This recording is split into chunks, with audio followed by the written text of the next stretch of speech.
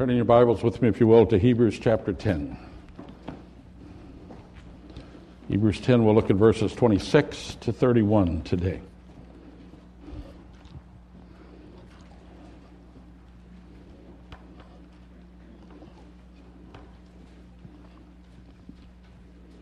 We all get a chuckle from the absurd warning labels posted these days.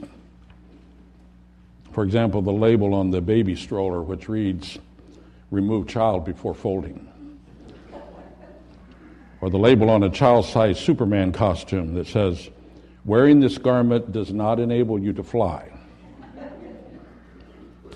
Or one of my favorite, the allergy warning on a bag of peanuts. "Warning, this product contains nuts." But as absurd as those are, some warnings are our friends. If you're working on your computer and a little window comes up and says, "You are about to erase your entire hard drive, do you really want to do this?" That warning is your friend. Or if you're on a trip somewhere through the open West and you see a sign that says there are no gas stations for the next 150 miles, that warning is your friend.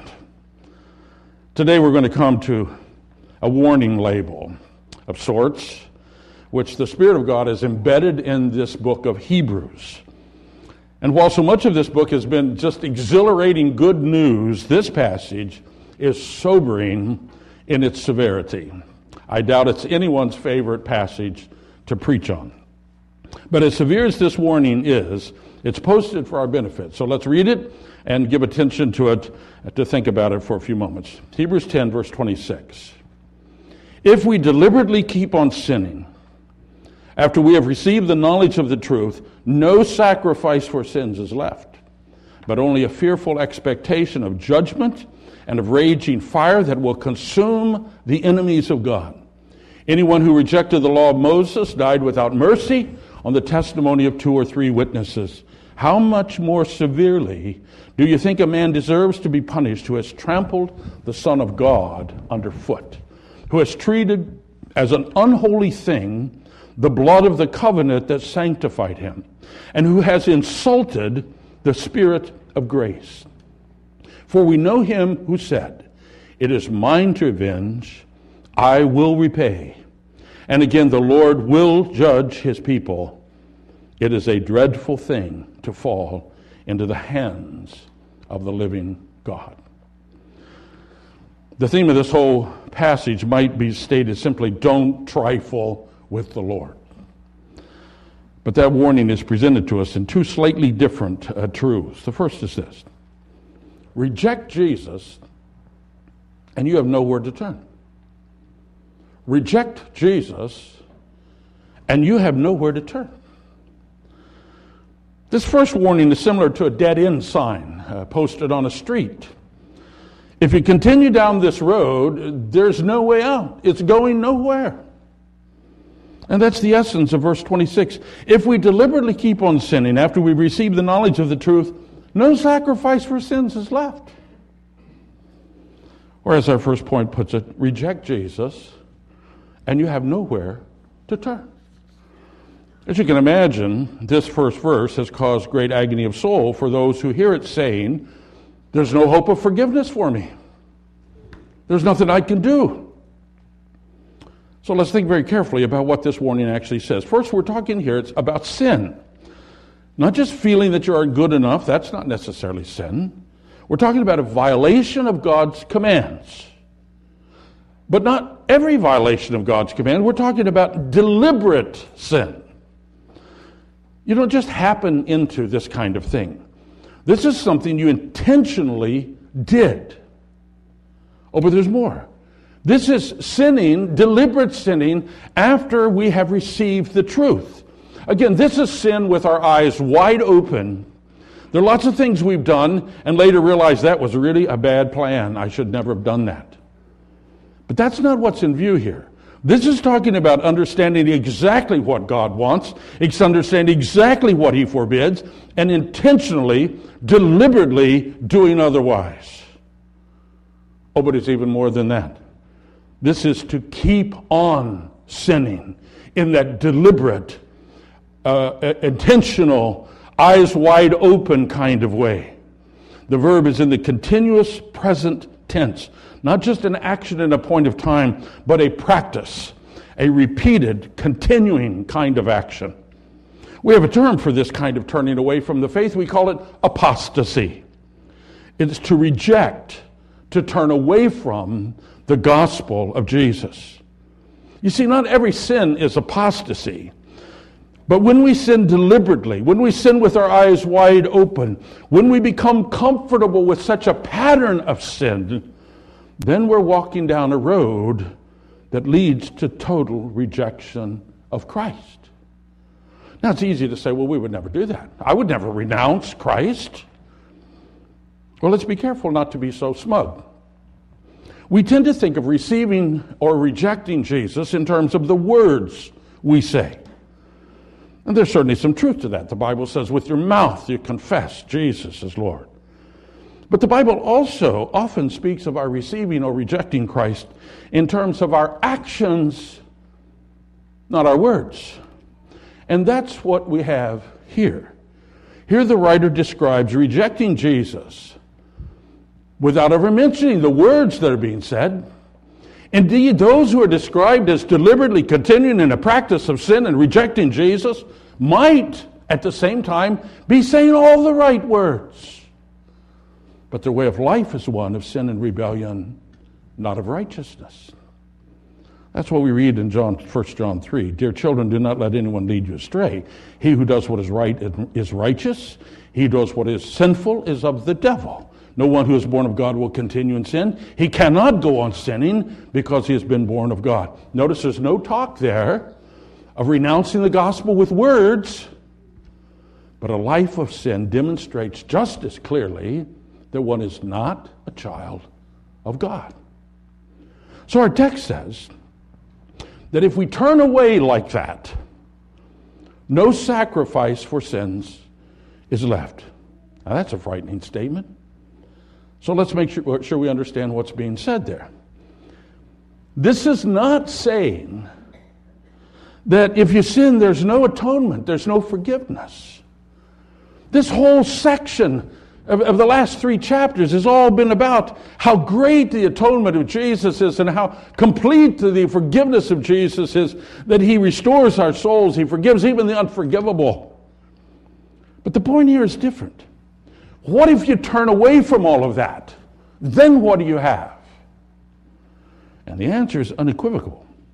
There is no other hope. If you reject Jesus, you have nowhere else to turn. Now this makes perfect sense when we think about it in terms of what we know of the original recipients of the book of Hebrews. These people were devout Jews who had come to believe in Jesus. But now because of persecution that was directed at the church but was not directed at Jews, they were tempted toward deliberate sin.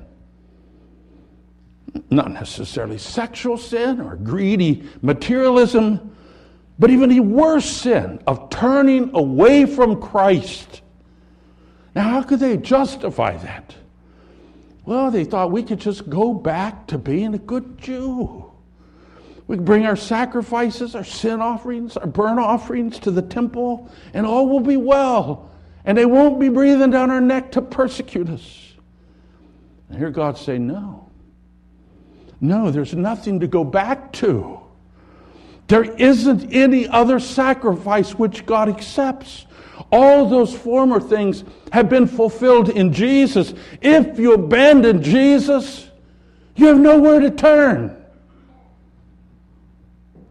Back in verse 18 we read, there's no longer any sacrifice for sin because no further sacrifice for sin was needed. Christ's work is complete. And now in verse 26 we read, no sacrifice for sins is left because Christ has now rendered the old system of animal sacrifices obsolete. It is now Christ Jesus or nothing. There is no other option. Dear people, we can't ignore this warning. I can't ignore it, and neither can you. In fact, the more we know, the longer we grow in the faith, the more serious this warning becomes to us. It's one thing to lose your way when you don't really know much, but this warning is about turning away when you know exactly what you're doing. Now, how could we ever do such a thing? How could anyone do something like that? No, folks, it's not hard to understand. The lust of the flesh, the lure of the world, the deceitfulness of the evil one. And you and I are not immune to such temptation. Getting caught up in some new fantastic idea which denies the gospel. Giving way to greed that becomes your master. Falling in love with someone whom the Lord denies to you. Letting bitterness grow in you until you would rather self-destruct than soften your heart. I don't know about you. I could name names. People I've known, my friends, who have turned away from Christ. But people are able to do that because they have created some false hope for themselves. They think their family heritage will be enough. They think their prestige in the community, their wealth, their prominence will be enough. They think that the good feelings that they get when they give into those temptations will somehow overcome all the negative consequences.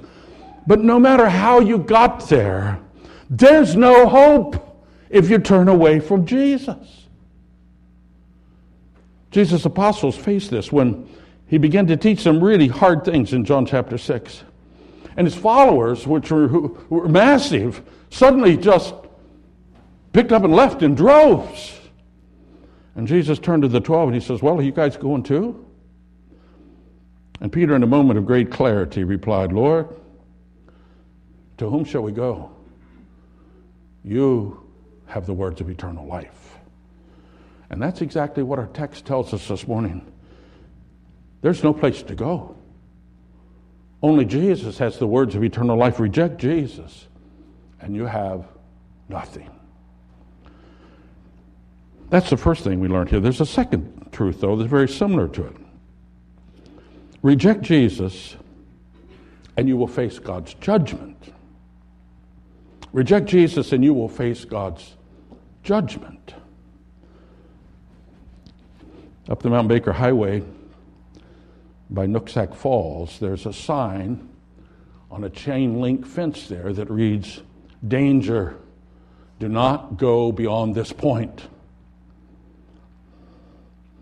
Nevertheless, over the years, we've heard the sad news reports of those who ignored that warning and fell to their death over those falls. Well, our text this morning not only gives us a dead-end warning, reject Jesus and you have nowhere to go, it also gives us a do not go beyond this point warning. Reject Jesus and you will face God's judgment. Now, I know it's really unpopular to speak of judgment these days. Even in otherwise good churches, people now actively seek to present a gentler, less condemning image of God. But the plain statement of this text includes a promise of judgment on the unrepentant. Verse 27 speaks of, quote, a fearful expectation of judgment and of raging fire that will consume the enemies of God.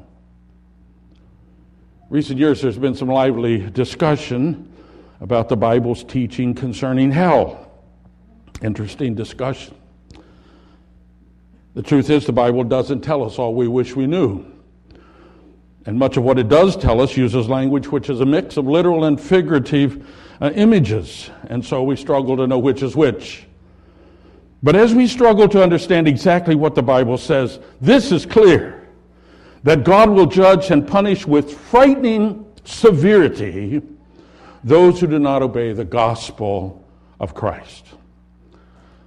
The late theologian A.A. Hodge pointed out that this promise of severe judgment has been the position of all the great church fathers, the reformers, the biblical scholars, with all their dictionaries and lexicons and commentaries and systematic theologies, he goes on, so state all the creeds of Presbyterians, Episcopalians, Lutherans, Methodists, Congregationalists, Roman Catholics, Greek Orthodox, and all the historic churches of Protestantism. He says, indeed, it is a mistaken philanthropy that would give any encouragement of escaping the biblical injunction of impending doom to those who die outside of Christ. It is a mock charity which would encourage the impenitent to suppose that there is any chance that God does not mean what he says. Reject Jesus, and you will face God's judgment. Now, our text gives us some reasons why that must be true. First, because the gospel is greater than the law. Verse 28 refers us back to an Old Testament kind of situation. A person has violated the law of Moses. That is, he set it aside as if this just doesn't matter.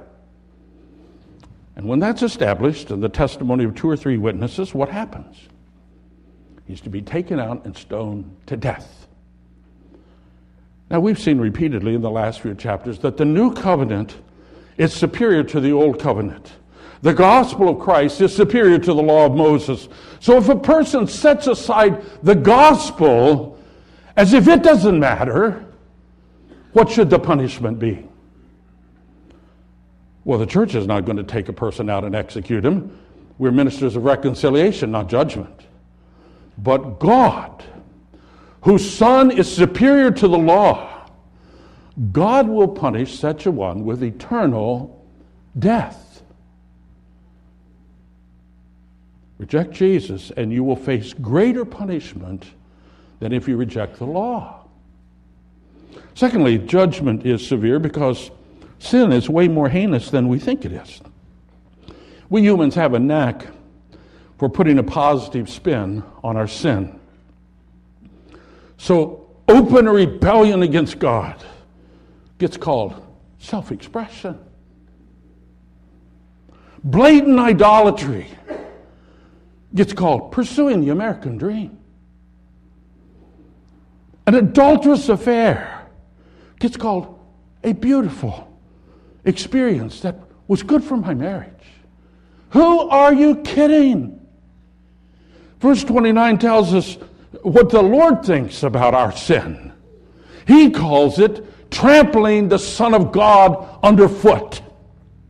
Ooh. I remember when some bullies once tried to trample my son underfoot. I have never been angrier.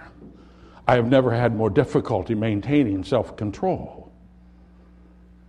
Well, in love, God gave his Son to save us. Imagine you beating him up. That's what the parable of the wicked tenants said, what Jesus told in judgment against the leaders of Israel. You see, sin is more heinous than we thought. In verse 29, the Lord calls our waywardness treating as an unholy thing the blood of the covenant by which we were sanctified. The blood of Christ, we've seen throughout the book of Hebrews, and we will continue to see, is the only thing that can cleanse us from sin. It is precious not just because of its unique effectiveness, that it's our only solution, but also because of the great sacrifice by which we have received it. So picture if you had the blood of Christ in your hands and you took it in and flushed it down the toilet. The repercussions would be overwhelming. There would no longer be a way to be made clean. For we treated with contempt the most precious thing we had. That's how God sees it. Our sin is more heinous than we thought. Also in verse 29, God calls our rebellion insulting the Spirit of grace. Did you ever try to help someone only to have them turn and insult you? Bet you didn't try again, did you? God has gone to great lengths to help us in spite of our insolence. In fact, when Jesus was being crucified, he was praying for those who hung him on the cross. God has lavished his spirit of grace on undeserving people. So what about the person who, knowing that, continues to bash and abuse and insult and grieve and resist the spirit of grace? God will not tolerate such heinous sin forever. Finally, there's a third reason for the severity of God's judgment. Because God is a just judge. In verses 30 and 31, we hear warning that's based on the justice of God himself. This is a quote from Deuteronomy 32, actually 3 quotes. There at the end of Moses' life, as Israel is about to enter the promised land, Moses talks to them in the last chapters of Deuteronomy, and he sets before them blessing and cursing, faithfulness and unfaithfulness, life and death, calling them to choose life, faithfulness, the blessing of God's covenant. And then he reminds them what kind of God God is. God is holy. And he always keeps his word to bless and he keeps his word to punish. And he warned that in view of God's great mercies to them, they dare not defy him. Now the writer of Hebrews is doing exactly the same thing Moses did. For God has not just brought us out of Egypt, he sent his son to the cross to free us from the slavery of sin. That grace, while completely free, demands a response worthy of the Lord who freed us. And so we're reminded of God's holy nature. He is the God of justice who avenges wrong. He is the judge who holds the world accountable, holds his people accountable. He is the living God from whom no one can deliver. Oh, you see, it is eternal safety to fall into the hands of God's mercy. But it is dreadful eternal death to fall in the hands of an angry God, a God of judgment. Don't trifle with the Lord. Reject his grace, and you will face his justice. We begin by noting that though they are severe, some warnings are necessary to prevent harm. Well, let me just close by reminding you of the other side of warnings. Warnings not only define where the danger is, warnings also define where the safety is. And so the warnings of this text this morning not only warn us of the reality of judgment to come, they also remind us that safety is found in Jesus and nowhere else. That's God's purpose from the beginning, to hold us fast in the safety of the Savior's care. He alone forgives our sins and renews our souls. He alone gives us eternal life. He alone can and will keep us to the final day. And he alone enables us to stand before him righteous on Judgment Day. So never, never, never stop trusting Jesus, no matter what. For to reject him is to end up with nothing but judgment. Amen. Let's pray. Oh, Father, no one likes to talk about judgment. But Jesus, you told us that when the Spirit comes, he will convict of sin and righteousness and judgment. And so we pray that you would take the words of this text, plant them deep in our souls, and grow them there until they bear fruit of righteousness and faith and faithfulness and love for you and a willingness to obey you no matter what the cost. We can't make that happen, Lord, but you can and you do, and we pray that you will. In Jesus' name, amen.